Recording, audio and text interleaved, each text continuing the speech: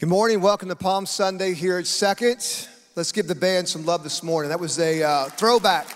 If you didn't know that special song, Rich Mullins. Anyone know who Rich Mullins is? Any Rich Mullins fans in the house this morning? Yes, old school. Hey, if you brought your Bible, go ahead and open up to Luke chapter 19. Today is Palm Sunday, so I feel it's appropriate for us to look at the triumphal entry.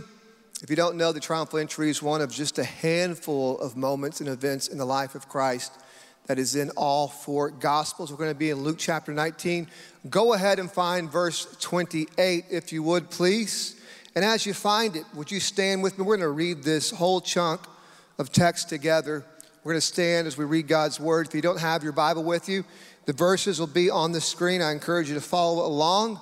Here's what it tells us, Luke chapter 19, starting in verse 28.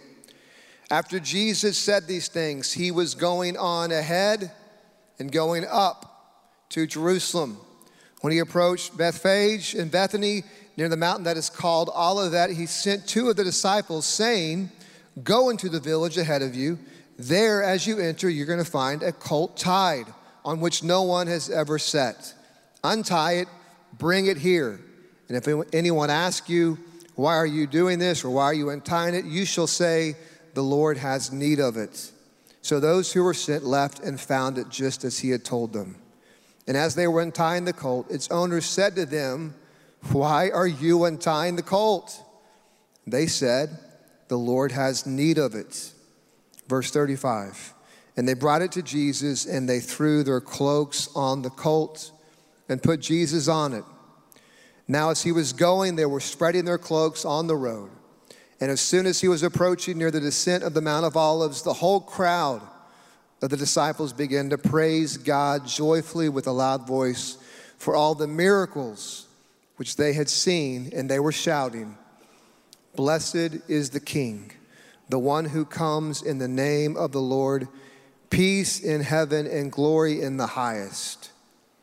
And yet, some of the Pharisees in the crowd said to him, "Teacher, rebuke your disciples."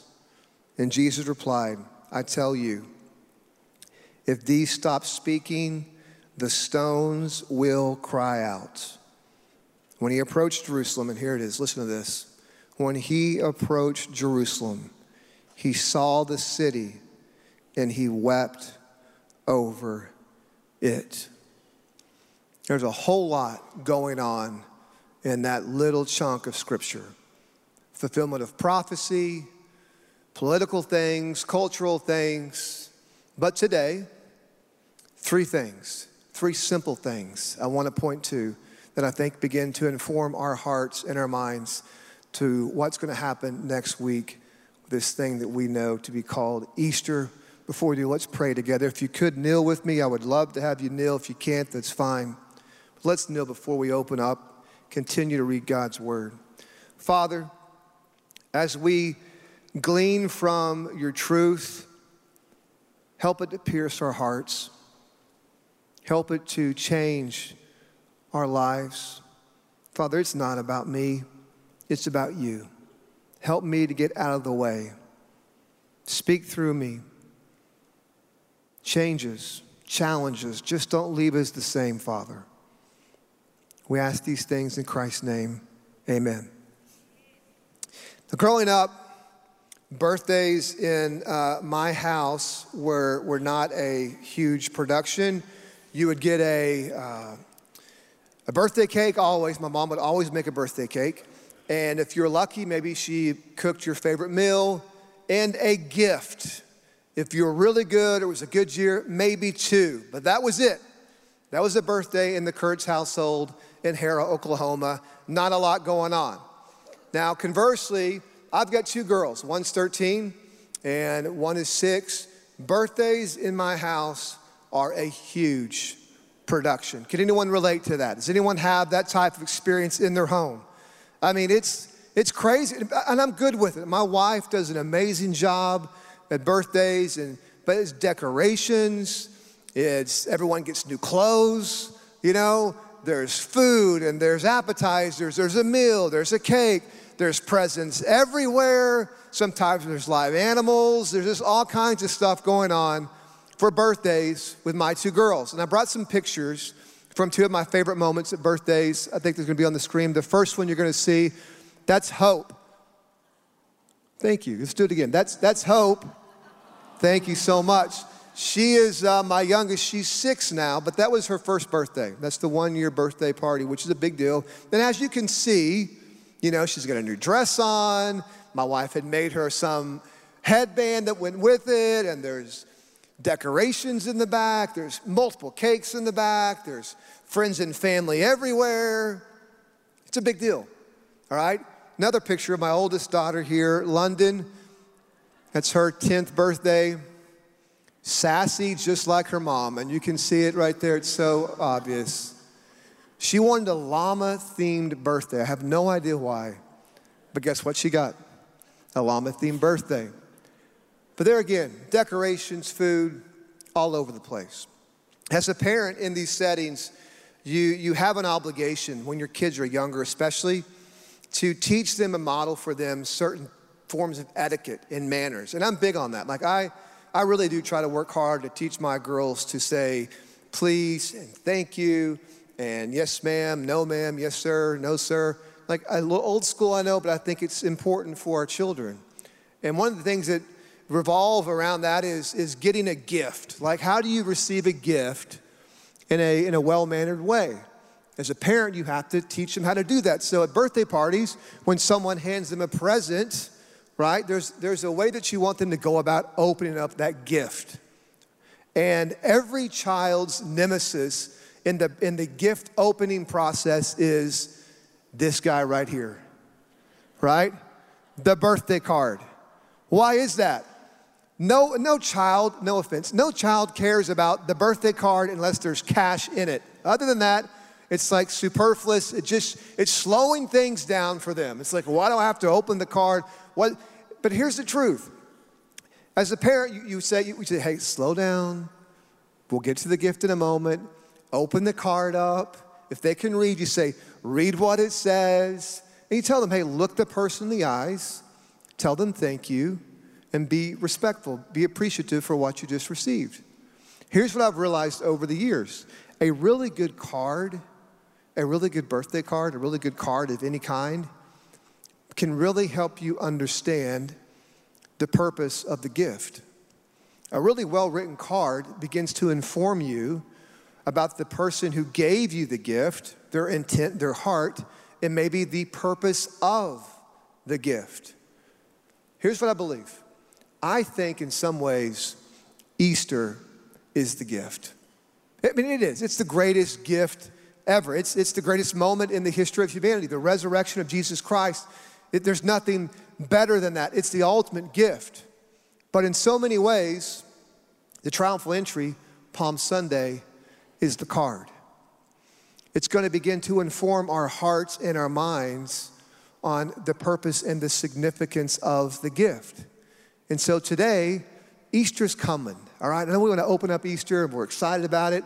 You want to wear all your fancy pastels and your powder blue suits and your seersucker. I get all that. But let's just pump the brakes today and begin to understand what the card communicates to us about Easter, what the card communicates.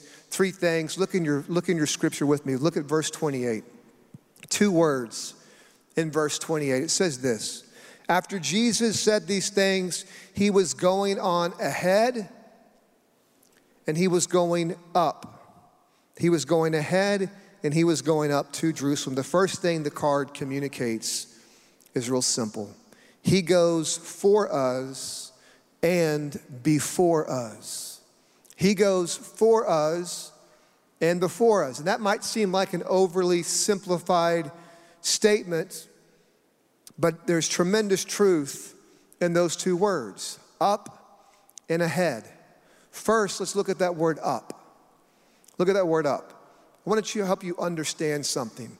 Jesus' life was always pointed up.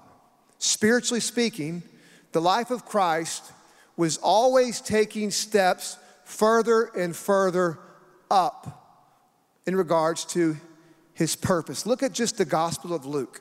If you break the Gospel of Luke down, it starts like this. Chapters 2 and 3, he was growing up. Jesus was growing up. Move forward to chapters 4 through 9. Jesus is serving up. That's miracles, ministry. Jesus is serving up. Chapters 10 through 19, including our text, Jesus is going up, beginning to move up to Jerusalem. Then move forward. Look at chapters 20 through 23. Jesus is offered up. And then last, chapter 24, he's raised up. The life of Christ was always pointed up, and it wasn't on accident. I love what Max Lucado says, the famous Christian writer. Look at this. This is a brilliant statement referring to that phrase of Jesus was going up to Jerusalem in verse 28. Look what Max Lucado says. He says, forget any suggestion that Jesus was trapped. Erase any theory that Jesus made a miscalculation. Ignore any speculation that the cross was a last-ditched attempt to salvage a dying mission. For if these words tell us anything, they tell us that Jesus died on purpose. No surprise, no hesitation, no faltering. No, the journey to Jerusalem did not begin in Jericho, it began in Galilee. It didn't begin in Galilee. It didn't even begin in Bethlehem. The journey to the cross began long before, as the echo of the crunching of the fruit was still sounding in the garden. Jesus was leaving for Calvary. Did you catch that? Is that not beautiful? As the echo of the crunching of the fruit was still sounding in the garden, Jesus was leaving for Calvary. He was going up for what? For us. For us. He goes for us. But that word ahead's also in verse 28. That's important as well. Look at this. That word ahead, what does it tell us? What's significant about it?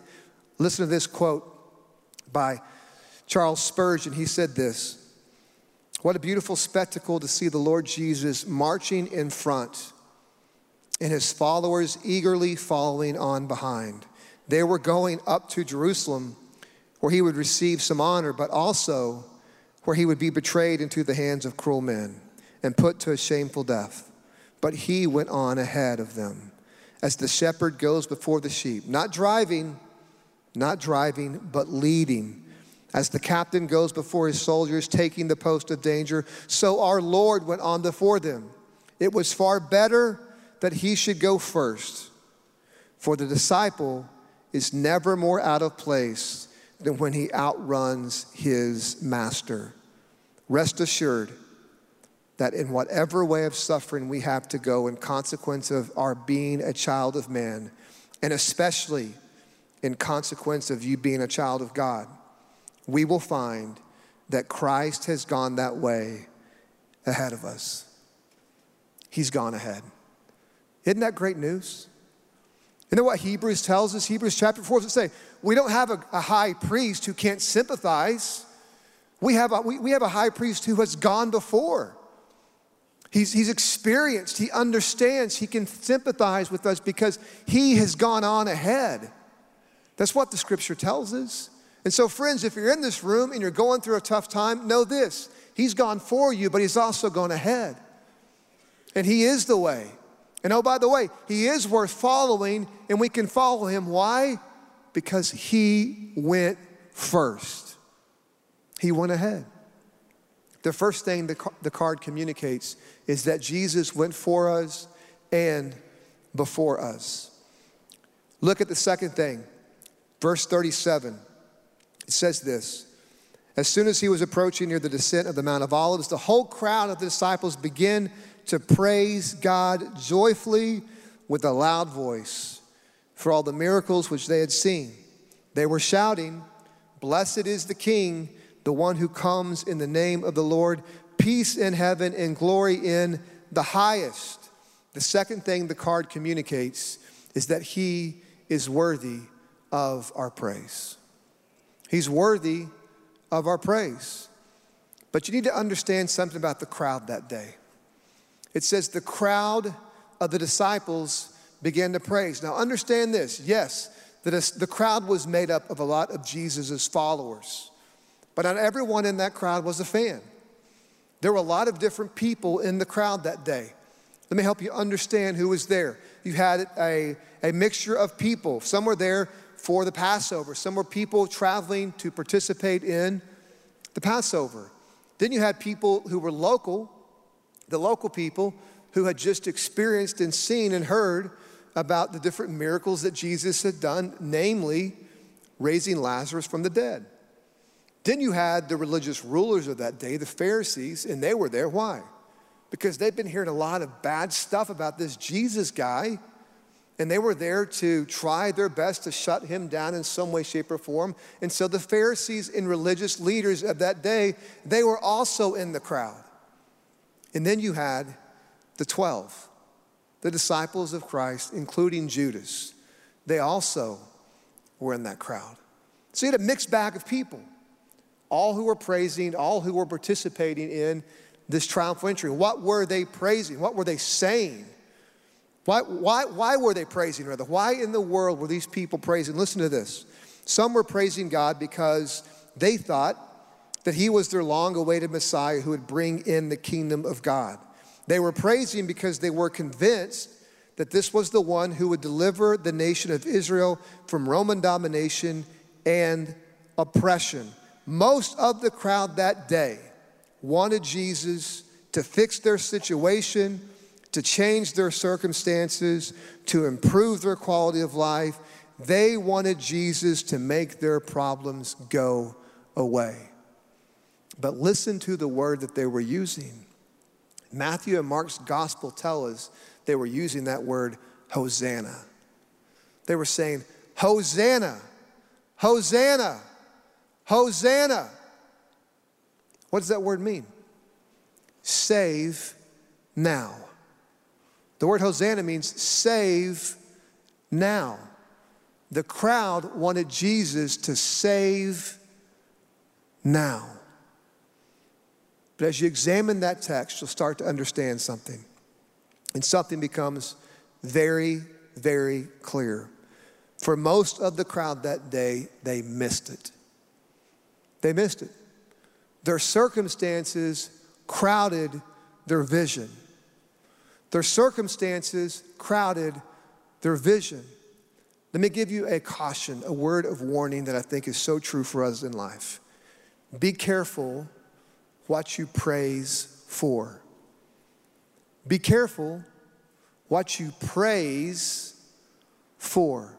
In life, it's easy for us to say, Hosanna, glory in the highest, blessed be the King, blessed be the name of God, when our circumstances are the way we think they should be.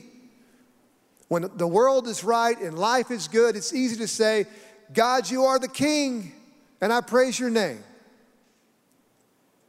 If you understand something, there's a big difference between God, it's good, and I praise your name, versus God, you are good, and I praise your name.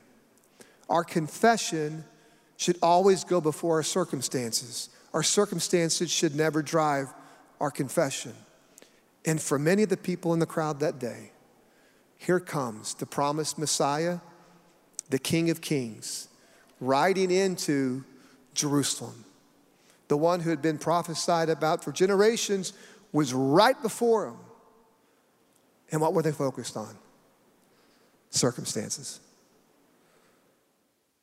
Jesus fixed this political Roman culture, turn it upside down.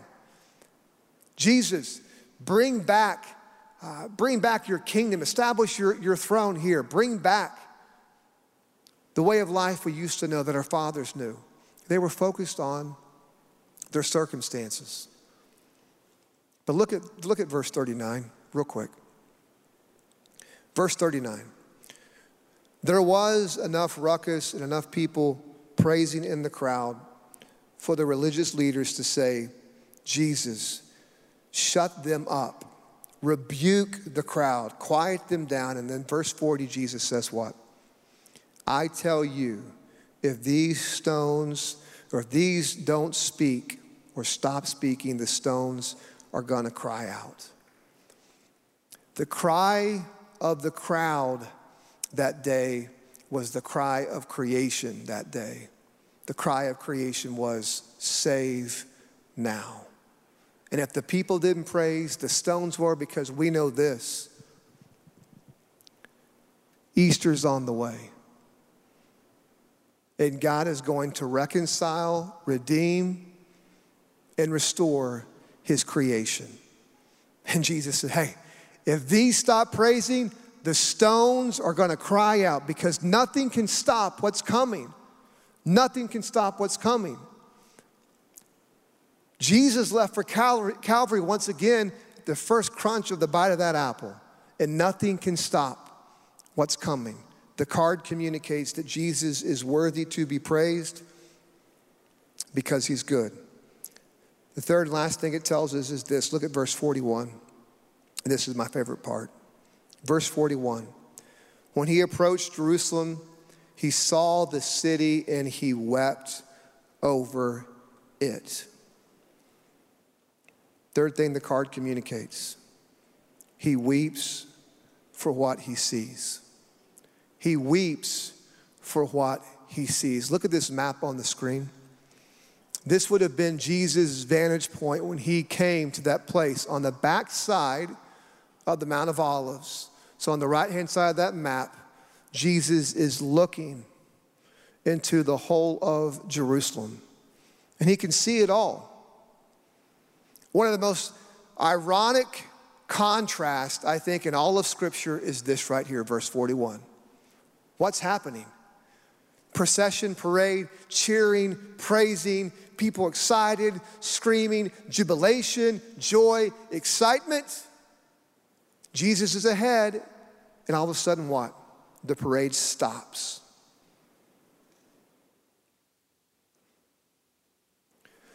The word wept in the scripture there is the Greek word kleio.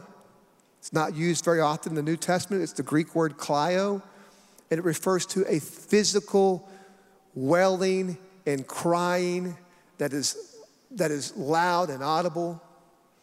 He wasn't just shedding a tear. Jesus was convulsing in heartbreak.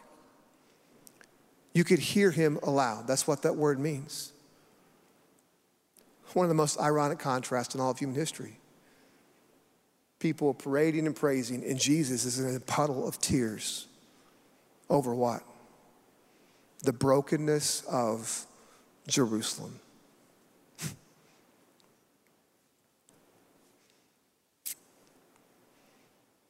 He weeps for what he sees. Do you understand that? Do you know the addictions in your life? And let's just be honest. Alcohol, drugs, pornography, broken relationships, lies, ego, selfishness, pride, mistakes, blown second, third, fourth chances, refusal to change, all the junk.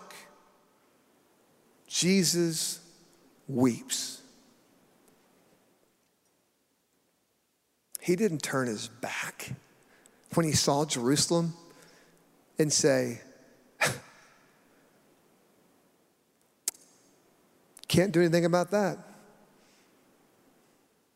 He didn't turn away because he was ashamed. What did he do?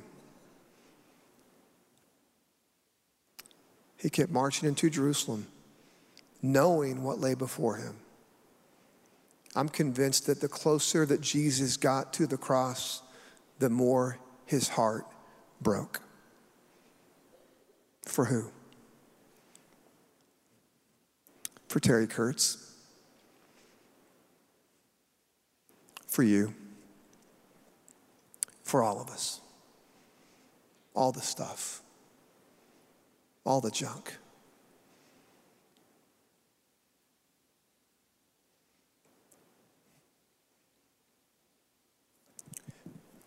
Next week,